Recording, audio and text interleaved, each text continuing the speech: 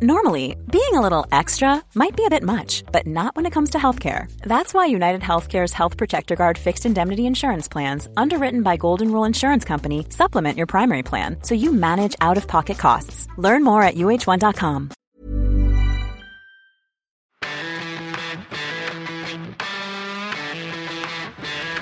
I'm Matt Davis, the best there is, the best there was, and the best there ever will be.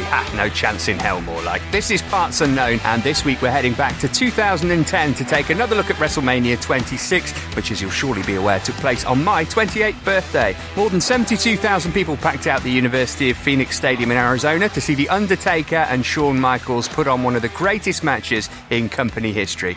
And also, they covered their eyes watching the shitstorm that was 50-year-old Bret Hart versus 65-year-old Vince McMahon. Yeesh. More on both those matches in a moment, Grapple fans, but first, let me introduce my tag team partners. The Shakespeare of Song, the Rembrandt of Rage, Carrie Dunn. Hello. Big Sexy, Carl Anker. Crank it up. And Hacksaw Anton Toulouse. That's I get the worst one. Thank you. Cheers. Let's start with the undisputed highlight of the night. Shawn versus Taker, career versus streaker, history going back to that memorable first Hell in a Cell at Bad Blood 1998. A shame JR wasn't calling it, but that's a minor gripe. Carrie, one of the finest finishes, one of the finest matches, maybe the best match in WrestleMania history? Yeah, I wouldn't disagree too much with that. I hadn't even got any notes for it because I just kind of watched it, and it's just too special to kind of even bother writing notes about. And I guess anyone listening to this will have watched it multiple times already. And yeah, just beautiful textbook, marvellous stuff. And you kind of expected that, Carl, from the two people involved in the ring. But the fact that such a match is so revered when really the outcome of it was plain for all to see as soon as it was announced, that tells you how well the two guys worked, how good the build was. Maybe suspension of disbelief was difficult, but you're still sucked into the match anyway. This match is not as good as its predecessor at WrestleMania 25. I think it's 1A, 1B, but there's a little bit of a gap. But the build, oh my goodness. If you go on YouTube and you type best WWE promos, best WrestleMania promos, this is always there or thereabouts for like top 3, top 5. It's an amazing build. It does play into that history they've got from basically 1997. And it also has one of my favourite things from Undertaker streak matches where basically the challenger, realising that they're going to lose, decide to spitting on the Taker's eye, like, fine, just finish me, which I always like. Anton, two of the best in company history, I would suggest. Also interesting, you look back into the history of it. You think about the supposed blow-up between Shawn and Undertaker between, what was it, Mania 14, when Austin was beating Shawn in his last match to take the belt, and Taker supposedly taping up his hands backstage and saying to Shawn, these are for you if you don't do your job right. A lot had changed in the intervening 12 years. Yeah, but Shawn had changed a lot in that period. I think that's the defining thing.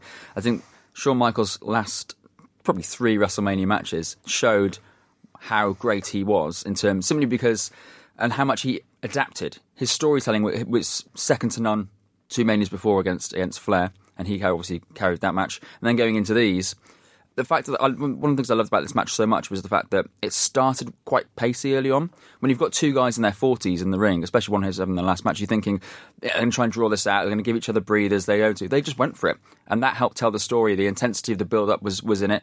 And I just thought Shawn Michaels sort of, when someone comes back from such a bad injury, I suppose the worry is they're not going to be the same. Actually, I think Shawn Michaels was better because he went away and almost studied the craft a little bit more. He wasn't this kind of young, cocky man.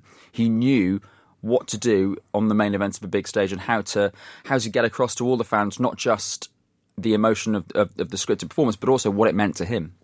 Yeah, so for some of our younger listeners who might not know, he got a serious back injury at the Royal Rumble in 1998, stayed through until Mania, but then disappeared from the company for 4 years, wasn't expected to return, but did in spectacular fashion.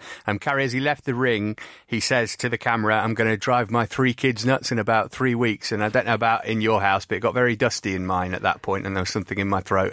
Because, I'll tell you why, I can see you turn your nose up slightly. This is our first, what I love about this show is that because we're going in reverse, we're going to see all of Shawn's matches rather than, this is our first essentially rather than our last, but knowing what he'd given to WrestleMania as a whole, and just the fact that he stuck to this was his last match, and that made it so beautiful and perfect looking back at it now. I didn't get choked up, I have to say. I don't really like Shawn the person, I guess. I know that sounds ridiculous because I'm not separating character and real person, but Yeah, I guess if you're more invested in the Shawn Michaels character than me, and you're not still bitter about the screw job, then yeah, maybe. That's one of the things, almost to his credit. I completely agree with you in terms of he's not a great human being and didn't have a great past, but also you forget about that when you get involved with these matches, which kind of, it takes a lot for you to forget how much you dislike someone. There's a lot of Shawn at his best plays up to the fact that the wider consensus is that he's a bit of a clang nut.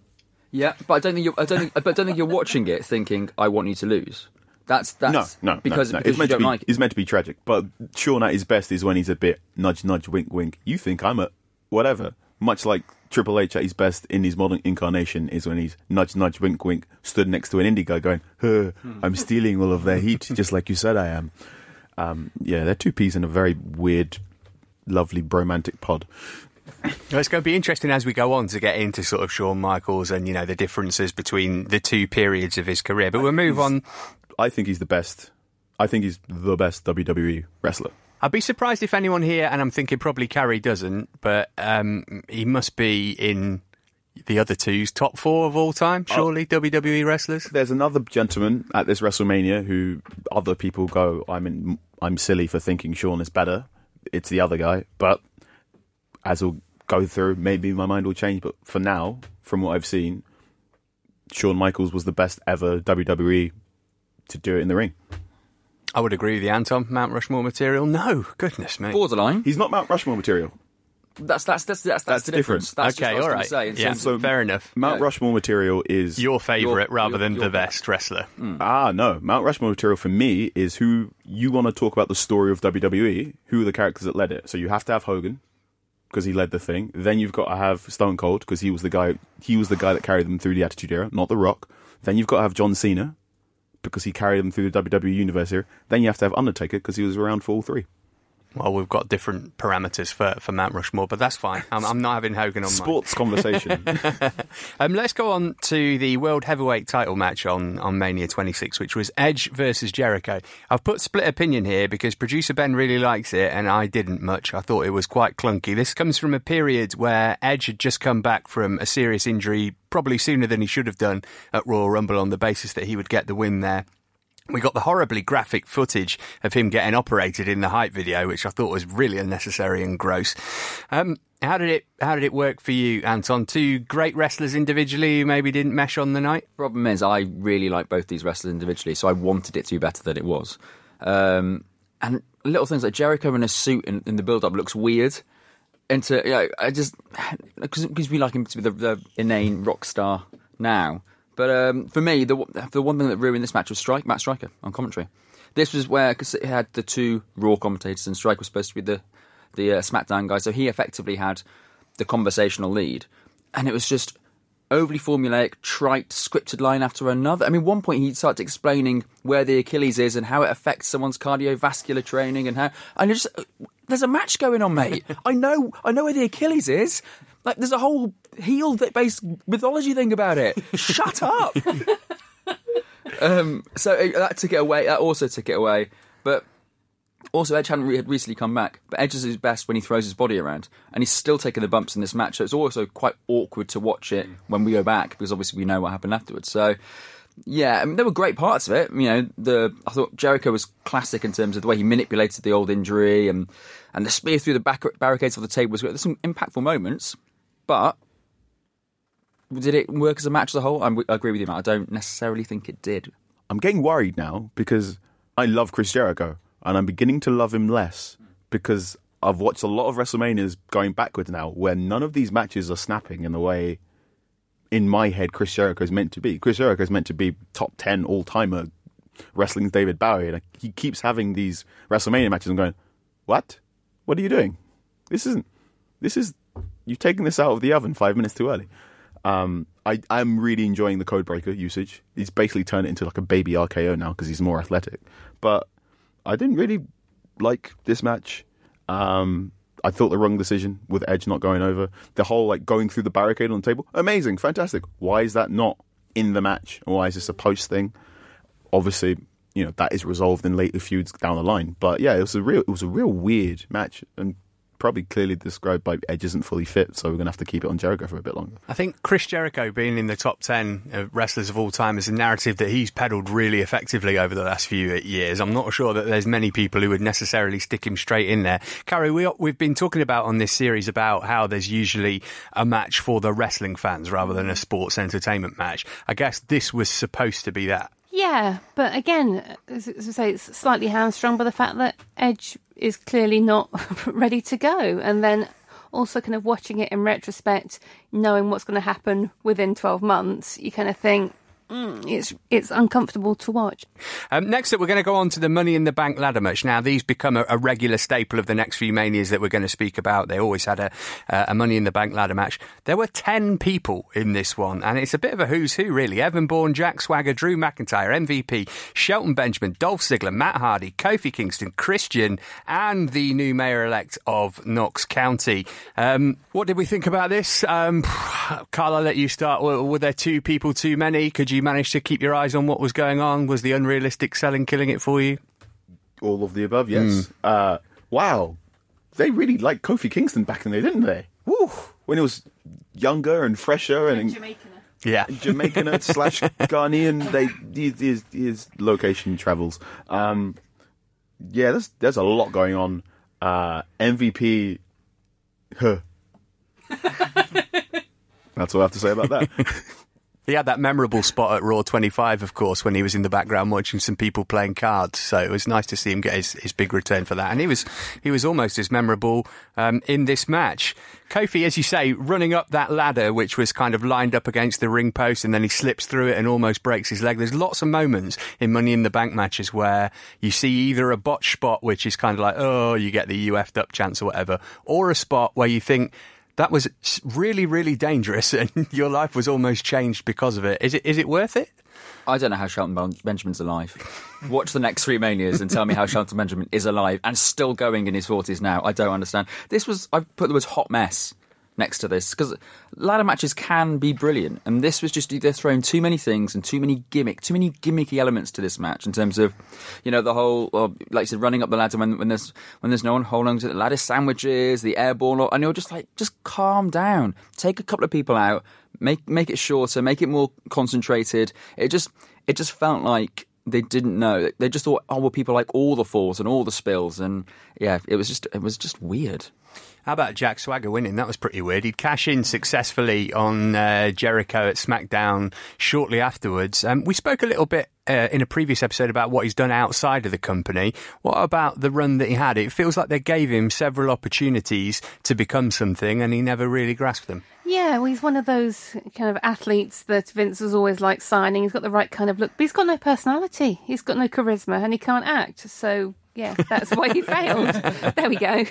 Poor Jack Swagger. Sorry, Jack. I mean, he was a decent wrestler, wasn't he? But and they put him with Zeb Coulter to try and give him a bit of a mouthpiece, so he didn't have to do much talking. But he was never really anything more than sort of a ring general. Even that's a little bit grandiose for him, isn't it? Something that always gives a titter is the TLC. I think it's TLC, where they unify the World Heavyweight title and the WWE Championship. Between Randy Orton and John Cena. Oh. And for the event, they got everyone who'd won either the World Heavyweight Championship or the WWE title at the time. Prestigious figures like the great Khali was there, of course.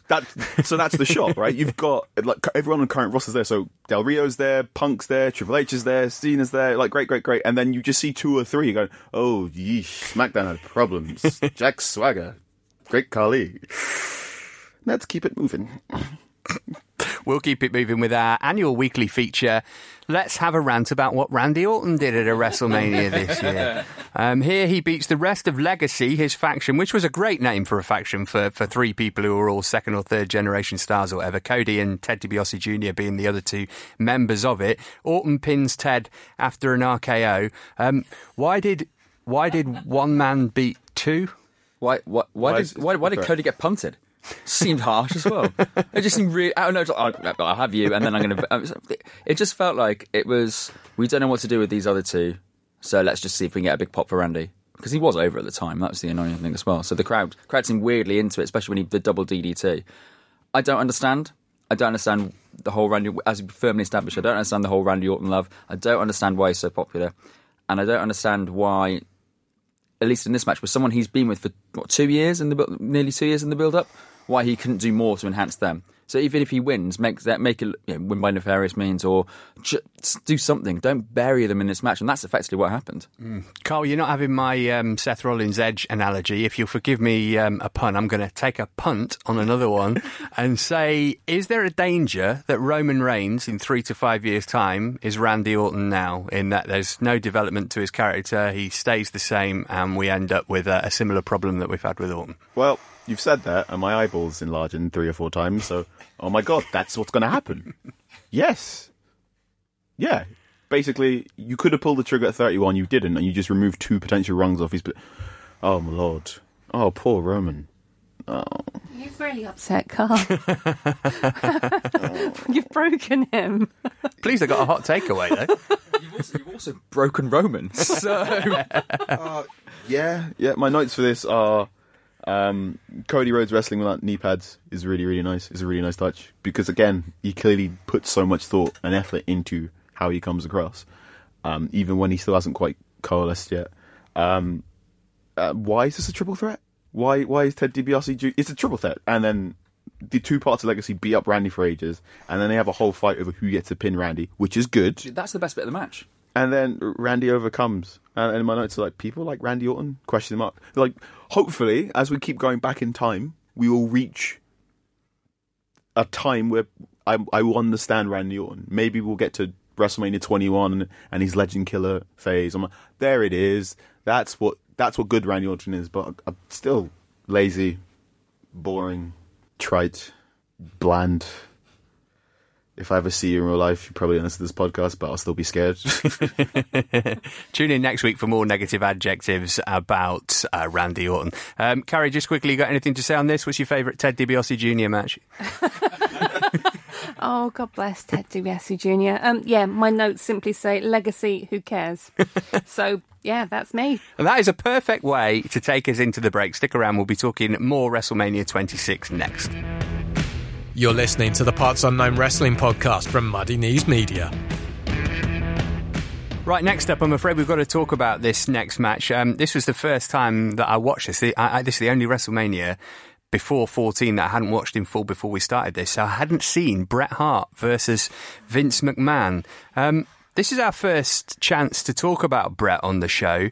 Thankfully, we're going to be able to say lots of nice things about him as the years roll on. And now, the key piece of information, I think, about this, so it's basically, a no DQ, do what you want match to Vince McMahon. But Bret had a big insurance payout from the insurance firm Lloyd's of London when he was forced into retirement after he was concussed by Bill Goldberg in his WCW days. He got $800,000, but part of the conditions on that were that he couldn't get hit, so they essentially couldn't do a match.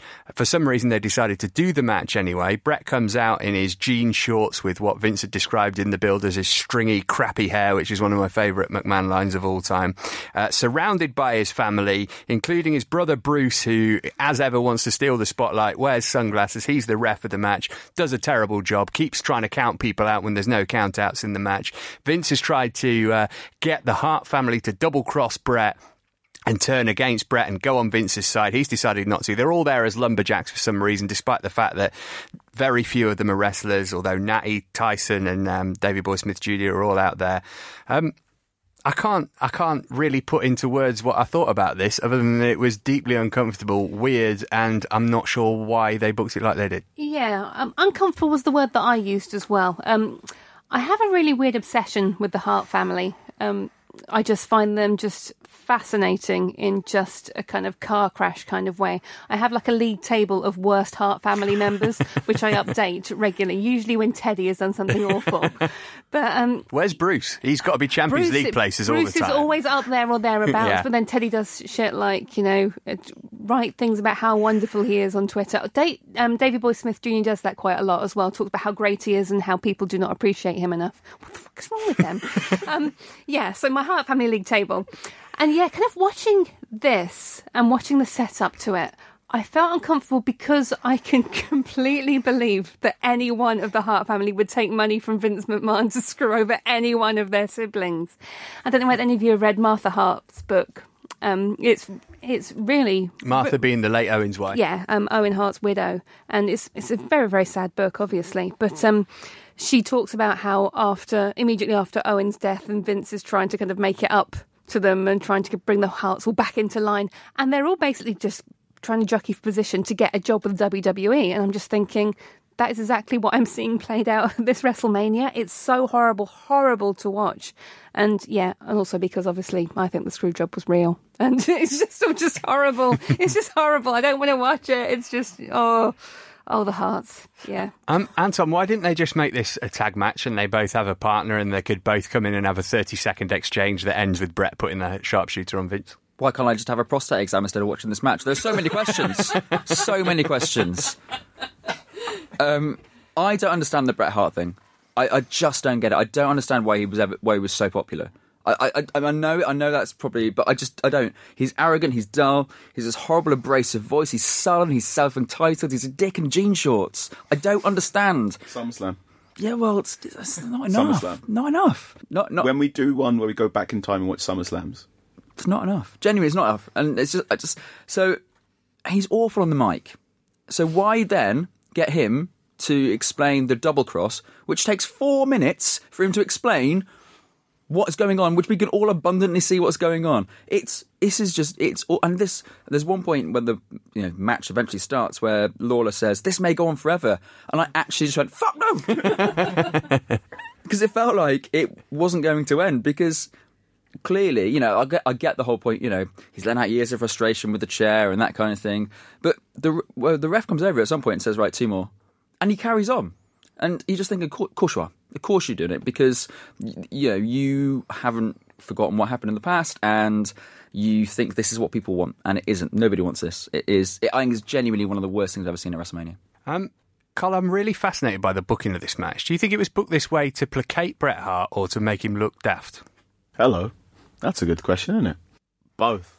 Because he's the face, and he looks like an awful man for beating up an elderly gentleman. Have you seen Wrestling with Shadows? Of course, yeah. Yeah, so Wrestling with Shadows documentary kind of has about the screw job and Bret Hart's career. Anyone should seek it out who hasn't seen it. It's fantastic. Near the end of it, there's a voiceover. Bret Hart's in a park walking on his dog or whatever, and someone basically says Bret Hart is wrestling's Hamlet, where he doesn't realise he's in a tragedy and he's the tragic figure and he's trying to wrestle with the narrative and whatnot, and he's completely unable to beat Shakespeare and the forces around him because he doesn't understand that he's in a tragedy and he has to lose. So yeah, I guess that's what this match is. Bret Hart doesn't strike me as a smart man. No, I think that's probably fair. He's a rich man, isn't he? But and again, on Wrestling with Shadows, we see that room he's got dedicated to Bret Hart, which is just all stuff of him, and we see him watching The Simpsons with him in it. We see even he's got an action figure in his kid's fish tank. Maybe smart, Bret Hart. Savvy. Yeah. He doesn't strike me as a savvy man. He strikes me as someone who's quite naive and keeps trusting Vince McMahon, even though Vince McMahon repeatedly, for years, has referred to himself as the devil. This was one of the very first matches before I started watching wrestling week to week that I watched. So I was like, I might start watching wrestling again. Started watching loads of YouTube promos and then watching, if I could find the match on YouTube, I'd watch it. So this, I find out about the screw job on a conversation in a pub. I'm like, wait, what? What happened in 1997? Amazing, fantastic. Type in Vince, someone goes, there's a Vince McMahon Bret Hart match. Watch the promo package and the documentary. Again, WWE's filmmaking is amazing. I'm like, this will be an amazing match. Watch it at 7 o'clock on my laptop one day going, what is this? Bret Hart trying to get cathartic relief in beating Vince McMahon senseless and not realising that it just looks like a 50-year-old man panning in a 70-year-old man and therefore he looks terrible is Mr. Vince McMahon's done it again. Bret screwed Bret. And that's the last we see of Bret Hart at WrestleMania. Carrie, you're pulling a face that says, I have something to say. I do, because I think part of the reason that it does look like that and it is so uncomfortable to watch is from what's not said. There's also the fact that Bret's brother died in Vince's ring. That's never talked about. And yes, they're giving us this build about the screw job, which is obviously part of it. But all the way through, it's it's visible but unsaid that Brett is also still broken by the fact that his brother died. And yeah, well, he lost his brother-in-law and best mate. He lost his brother. He's lost a myriad of people close to him. He has a stroke. He comes back, he gets concussed, has a stroke, gets back to it all, and I still don't think he's got over Sean. No. In the documentary where they're both sat next to each other, Brett, there's this great, okay WWE documentary where JR basically sits Brett and Sean down and makes them talk about their problems with each other. And Brett is constantly firing barbs at Sean, like, you did this, you did this, you did this. I thought you were crass. I thought you were this, you this. And Sean's entire defense was, I was a drug addict. Yeah. I'm all hopped up on pills.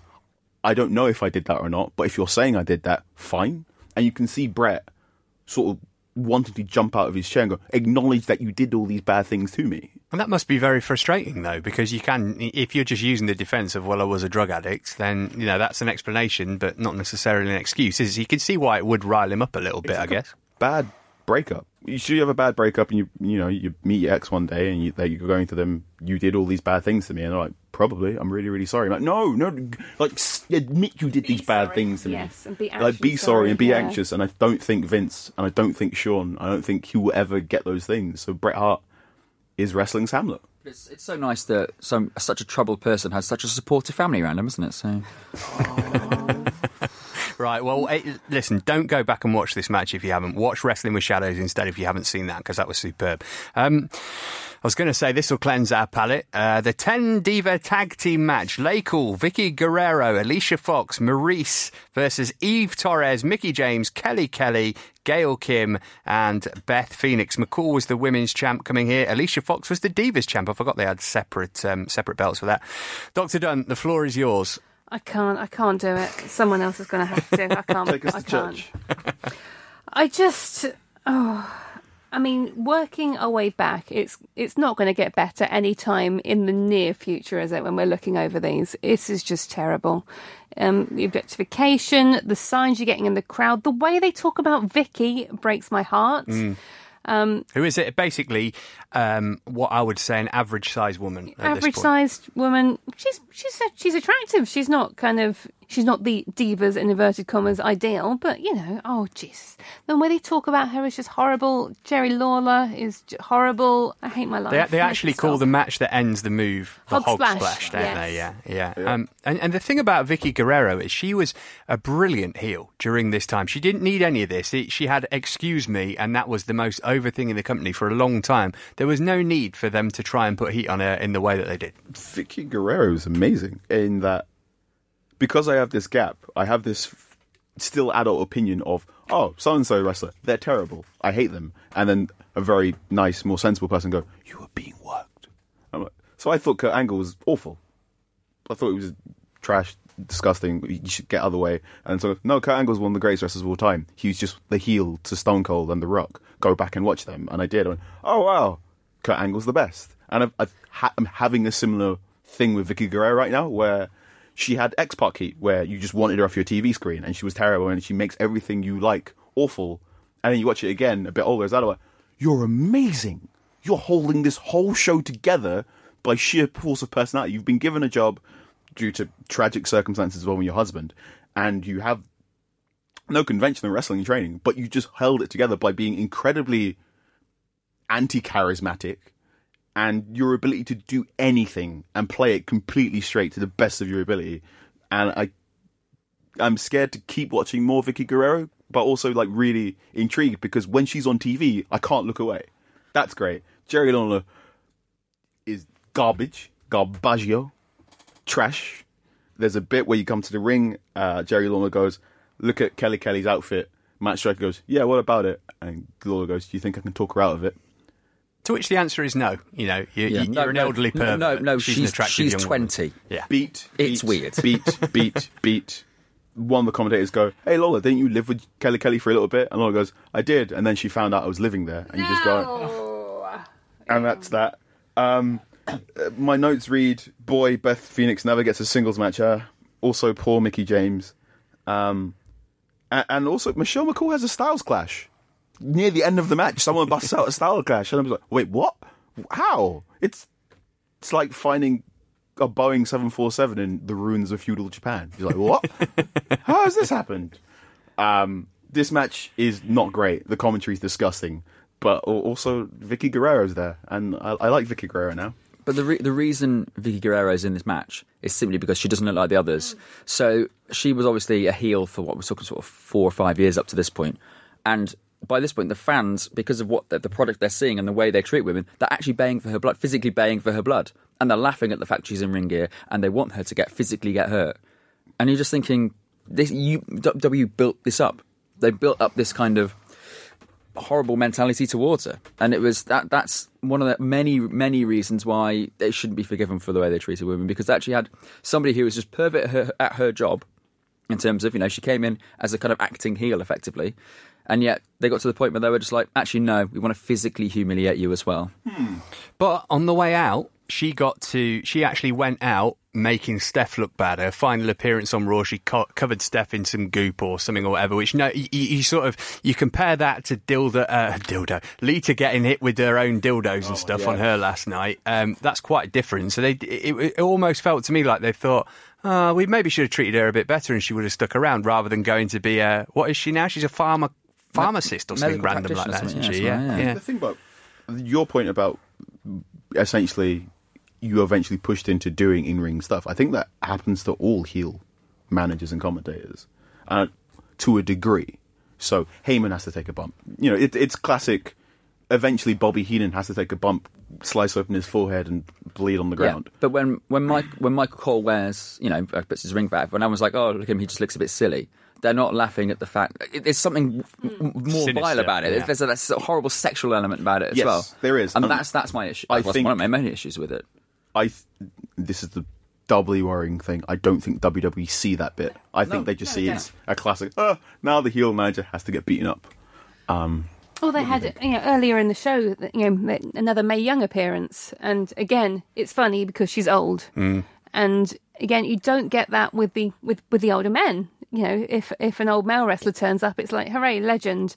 May always gets kind of sexualized in a kind of that's absolutely gross kind of way. It's just WWE. And that makes it all the odder that the women's tournament was called the Mae Young Classic, I think, as we go back and we see what she was used for. Again, it's a kind of apology, I think. It's saying, actually, you were probably quite good at wrestling, really. Thanks for what you did, that we completely embarrassed you and trashed your reputation.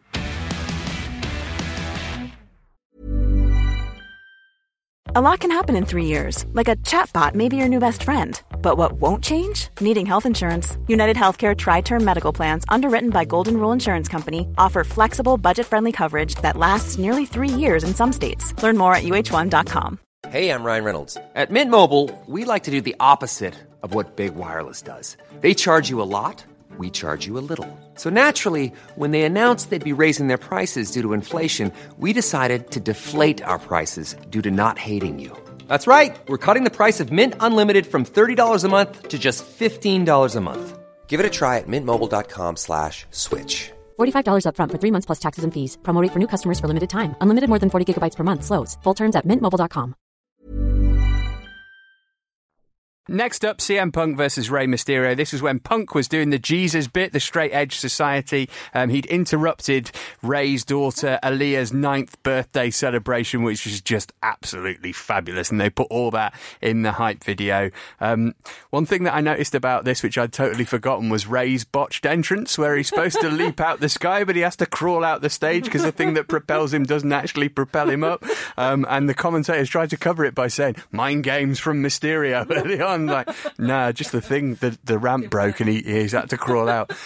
This, to me, felt like a really good match, which could have been a great match if it had been 5 minutes longer.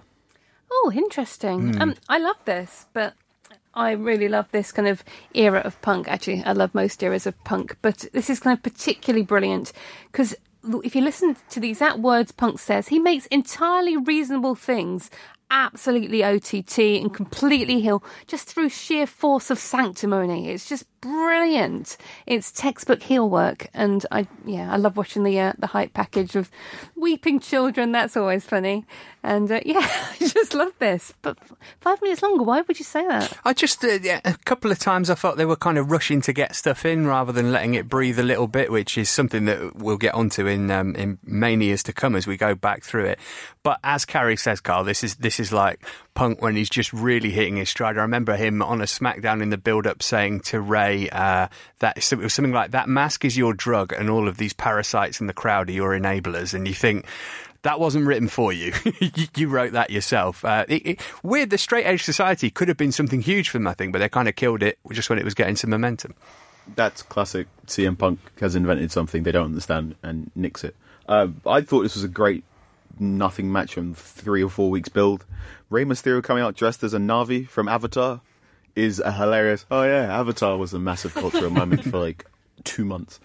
I really love this. I love the Straight Edge Society. Just really fun. I also have in my notes, oh look, Dominic got big. Because obviously loads of wrestling fans remember Dominic from the ladder match for the child custody with Eddie Guerrero at SummerSlam. So watching Dominic next to his sister, you're like, oh, you're happy and healthy. Good for you. And of course, Dominic now is being trained by Jay Lethal to be a wrestler himself. Dominic Rey Mysterio's son, if you can believe that. He's all grown up. This was the two excellent wrestlers who had a cause to fight about, which makes you more interested in the match that they have. It's quite easy, isn't it? I was invested in this simply because of the hype package, because I saw a little girl cry, effectively, and because I believe that Punk could do that to any little child that he sees. I kind of disagree about the Straight Edge Society, simply because if you have a faction, when the leader's in there, you still got to, either root for or boo the faction. The other two are a bit nothingy. They didn't really do anything with Sweeney Eve and Luke Gallows, so I always felt it was a little bit kind of wasted in terms of. So yeah, that was not a joke, but yeah, fine. So, and I've never been. So it's just, it was just a fun match in terms of. I wasn't really bothered what happened with the Straight Edge Society. I definitely didn't care about I've never really cared about what happens with Rey Mysterio. I just enjoy his matches. I find the character kind of cliched and this whole underdog thing. I get it, he's small, but let's just say he's really good in the ring and just deal with that. But so yeah, it's just a fun match. I mean, 619, is it a crap move? Yes. Punk made it look good, which it's hard to do. Yeah, when you can make the setup for a 619 not look contrived, that's a sign of a great wrestler. So good wrestling finishing moves, signature moves. Can you hit it anywhere in the ring? Can you hit it in midair? Can you hit it outside the ring? Which is why Randy Orton will always have a career, because he can do all of those things. The Stunner being a classic example of that as well. Put it on anyone at any time, as we'll find out in a couple of WrestleMania's time. Next up, I want to go to Triple H in not the longest match of the night. Shocker. Less than 13 minutes he registered against Sheamus. A very, very low-key entrance. Apparently at this point, Triple H was a massive, massive fan of Sheamus. I say apparently. I read it in an interview with him in Power Slam around this time, where he said, Sheamus is my favourite guy, because the other day he turned up to a media appearance that he wasn't booked for, and he's always in the gym and he's my training partner, blah, blah, blah. I would ask you then, Carrie, why did Papa Paul proceed to bury Sheamus by beating him in this match? Because Triple H. Thank you. Seriously, what are you expecting me to say? But they'd spent so much time building Sheamus up in his debut year. He'd beaten Cena for the title. He was green at this point. He looked pretty clumsy. But they'd put all that momentum behind him. But you're right, the answer's Triple H, isn't it? The answer is Triple H, yeah. The answer is always Triple H to that kind of question. Why didn't you get the grand entrance this time? Is that a concession to the fact that there wasn't much heat behind this match and nobody was too fussed about it? Didn't have the title involved in it, for example? My notes read, oh shit, it's barrier to main event Triple H, the best Triple H. So the best Triple H and the best John Cena are, you have to get past me to get to the main event. And then my next comment is, oh no, they haven't figured out how to do barrier to main event Triple H yet. Because Triple H... Do you think Triple H knows he's a bad guy? Even when he's doing all this, he's just the guy, isn't he, in his mind? He's just the guy. He's the kingmaker, very much so. Anton, Sheamus has been around for ages and ages and ages. Now, they came through at the same time, so it's a comparison I quite often make with him and Wade Barrett, Stu Bennett, whatever you want to call them. I think they were signed at the same time. They certainly came through the same British Indies at the same time. We're talking about Triple H not putting him over here, but do you think that that friendship that he clearly has with him is one of the reasons why he's been kept around for so long? Because, between he and Wade Barrett, I'd suggest that there's probably not a great deal in difference in terms of wrestling quality and their character and stuff. But Barrett felt, nobody's backing me in the creative meetings. I'm never going to go any further than this. I might as well walk out. Sheamus maybe thinks there's always somebody in my corner. I've never heard anyone say anything bad about Sheamus. I've never heard anyone say anything bad about Stu, but in terms of Sheamus does put the work in and loves the media side. He loves all the other stuff. So when we talk about The Miz or when you talk about Jericho, the reason there's such company men is because they'll go on the Today Show, and so Sheamus is like a lesser version of that. He'll go, he'll do all the the indie podcasts. He'll do all the he'll speak to local television and that kind of thing because he genuinely enjoys it. He just likes riffing and messing about and not having to work to a script. And I think that plays really well sort of corporately. And secondly, Sheamus is a broken man now. In terms of physically, I mean, he's in amazing shape. But you look at the matches that he's had in the last 6 months, they are not the same as they were when him and Cesaro first came on the scene and they're throwing themselves around the ring. Spinal stenosis is the word going around the campfire, exactly. Isn't it? Which is not something you ever recover from. And there is an element in terms of they owe him. He's put his time in. He's had to take some knocks at Manias and big rain events. He's kind of had an up and down career. He's had to go and figure out where to go in terms of tag teams or partner up with people and that kind of thing to try and give his career a push. He's kind of been left in the wilderness. So I think it's now that they're paying him back by keeping him around and still keeping him in tag team matches. I'll stay with you, Anton, as we go on to our next match, Cena versus Batista. I want to talk about the 2000, what was it, 5 Royal Rumble? Was it this Royal Rumble? The Royal Rumble where it came down to Big Dave and Johnny, and they botched the finish, and Vince came out and blew out both his quads. Yep. Yet these two stayed in Vince's good graces in spite of that. Was that his face in the corner when he's really confused as to what's happening? What's going on? But he can't stand up. That's just pointing with his hands. Sorry, I shouldn't be laughing at it's one of the reasons why you love Vince McMahon, isn't it? That's how into it he looks like he's doing an angry fandango dance, doesn't he? Because he's just pointing in the corner. I don't. Yeah, you're right. I don't understand. Well, we know why John Cena stayed in the company graces because he was the top merch seller at the time, and the school kids' favourite. So, and Batista, I don't know whether there was some kind of Hollywood soothsayer who knew he'd go and have some kind of mainstream career, or they just liked the big guy. And they just thought, we haven't got anybody that can win a match in 30 seconds and make it look that convincing. So I don't really know how these two stayed, because they stayed at the top for a long time. So you don't think Batista is underrated then? I think he was good at what he did, and there's no harm in that. But does he get the right, in retrospect now, does he get, because we're sort of watching these in batches, aren't we? And as we go through this run that we're on now from 26 to 23, one theme that I kept thinking was, Batista had some pretty good matches, and maybe we didn't think that at the time. That's fair, and I think it's interesting now when people are talking about Batista having a final run before he turns 50, because he was asked, obviously recently, would you come back? And he said, I initially had a conversation with Triple H to come back at WrestleMania 34 in the Ronda match, but he originally agreed and then didn't return my calls. And then it's interesting talking to other people about that, because I kind of agree. I thought he was a lot more revered by wrestling fans than he actually is. I was surprised that people kind of forget he main evented a lot more than you think he did. But he main events in that dry spell where a lot of people switch off because Cena's is the true star, and he's not the in-ring person who offers a nice palate cleanse if you're bored of Cena. Cena's very cartoony. Batista has a different cartoony style. So, and they're both holding titles and running around main events. So if you don't like that sort of wrestling style, if you like him more Chris Jericho stuff, you're very bored and you switch off. And there's loads of gaps in people's knowledge at Batista's. You like, how many title reigns has he got? Like, really? Huh? Like, I remember him winning at 21. I remember him I remember having the feud with The Undertaker. That's it. I don't know any of this phase where why have you got a belly button tattoo? I think the almost the worst thing is the way he left WWE is the thing that everybody remembers the most. Like, best. What a great way to end. I mean, he's on the wheelchair and I quit and all that kind of thing. You just think, where's that guy been? And then he's gone, and you're just thinking, okay, fine, so we'll forget about Batista because he'll never be that much fun again. And then the second run just didn't work, did it? It didn't click. Heel, face, and they didn't know what to do with him. And so I get it, but I agree with you. I think he's a lot better than people give him credit for.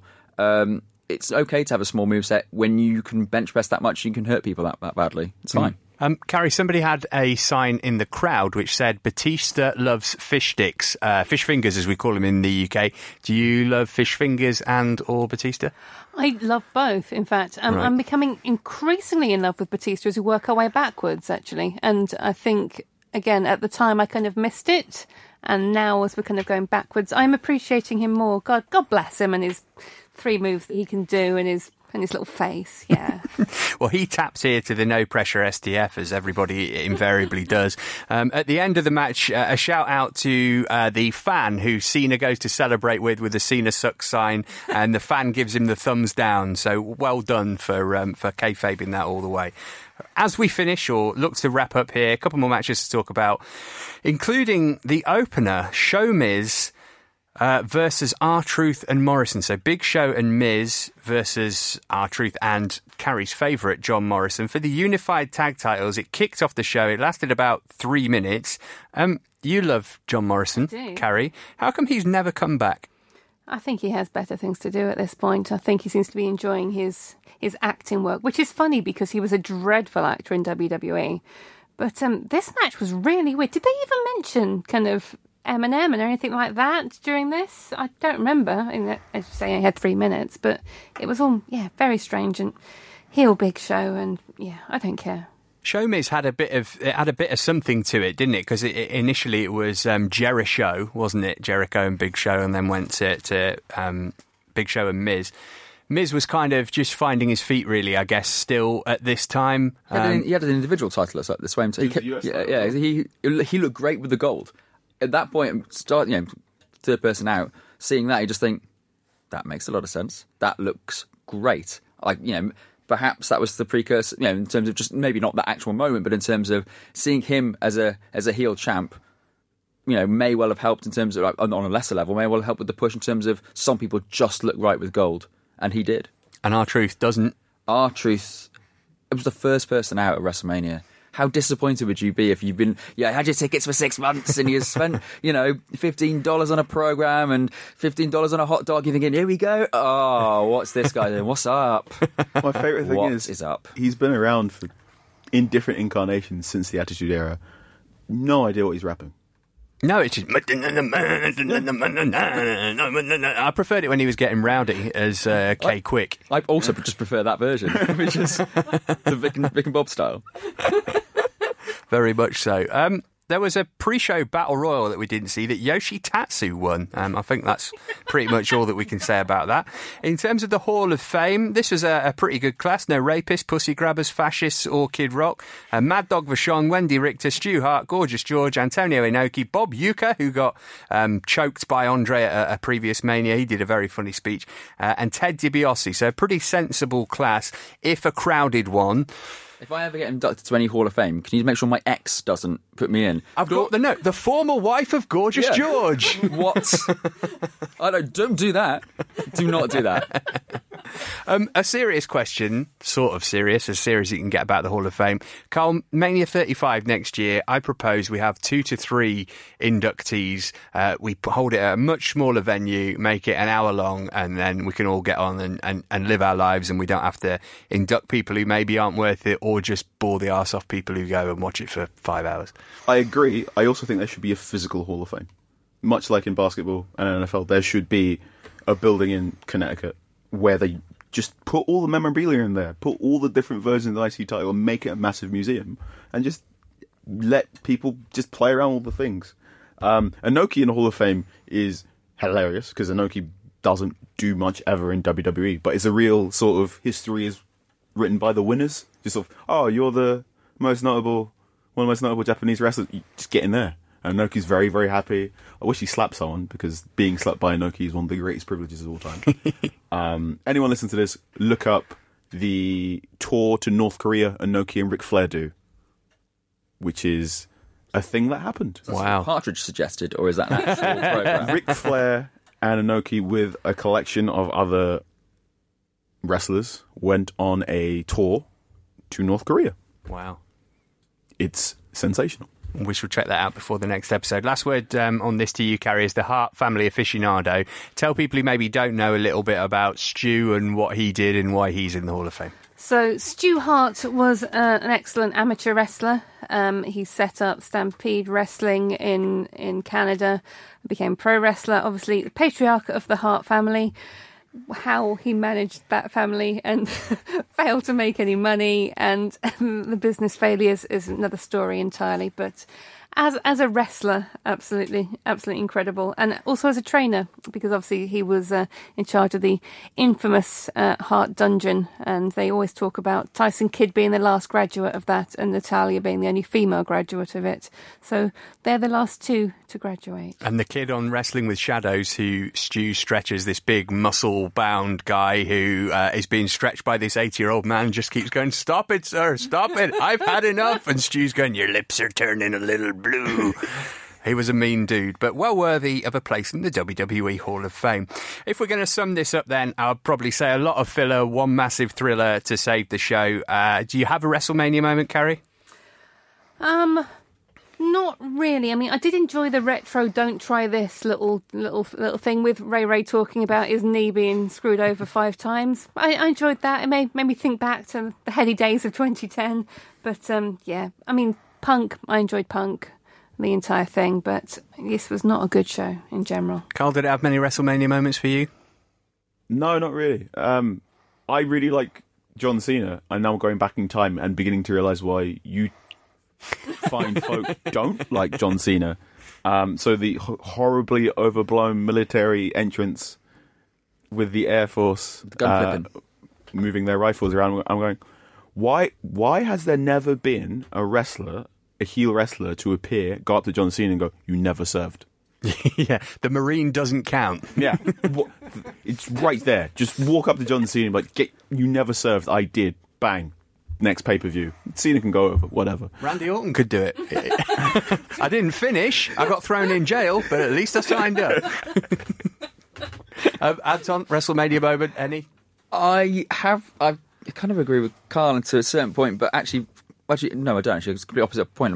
Scrap that. No one agrees with Carl. In terms of, I'm not a Cena fan, as we've well established, but him going to celebrate with an "I hate Cena" fan wearing an "I hate Cena" t-shirt is the most anti-Cena thing to do. I actually have to give you a bit of begrudging respect for that. That's my favourite thing you've ever done at WrestleMania. And just Shawn Michaels' contorted face at the end, in terms of at the end of the match, and just the emotion was clear. And like I said, I'm not a huge Michaels fan in terms of who he is, but that was just a lovely piece of storytelling. Yeah, I think that's probably the WrestleMania moment that stands out most. Say what you want about him outside the ring, but inside, certainly one of the greatest that WWE have ever been graced with. Next week, we're going to be talking WrestleMania 25. Shawn versus Taker 1, the Hardy Brothers going at it, Chris Jericho up against some old geezers, and a really empowering end to the first ever Women's Battle Royal. Yeah. Carrie, where can people keep up with you on the social media? On the Twitters at Carrie Sparkle. And Carl? You can find me at Anchorman616. And Anton? At Sky Anton. And don't forget to follow us at the PU Podcast. I'm at Matt Davis FC. Davis is Davies. Please do tweet us, review us, share and subscribe. I've been Matt Davis, and this has been Parts Unknown.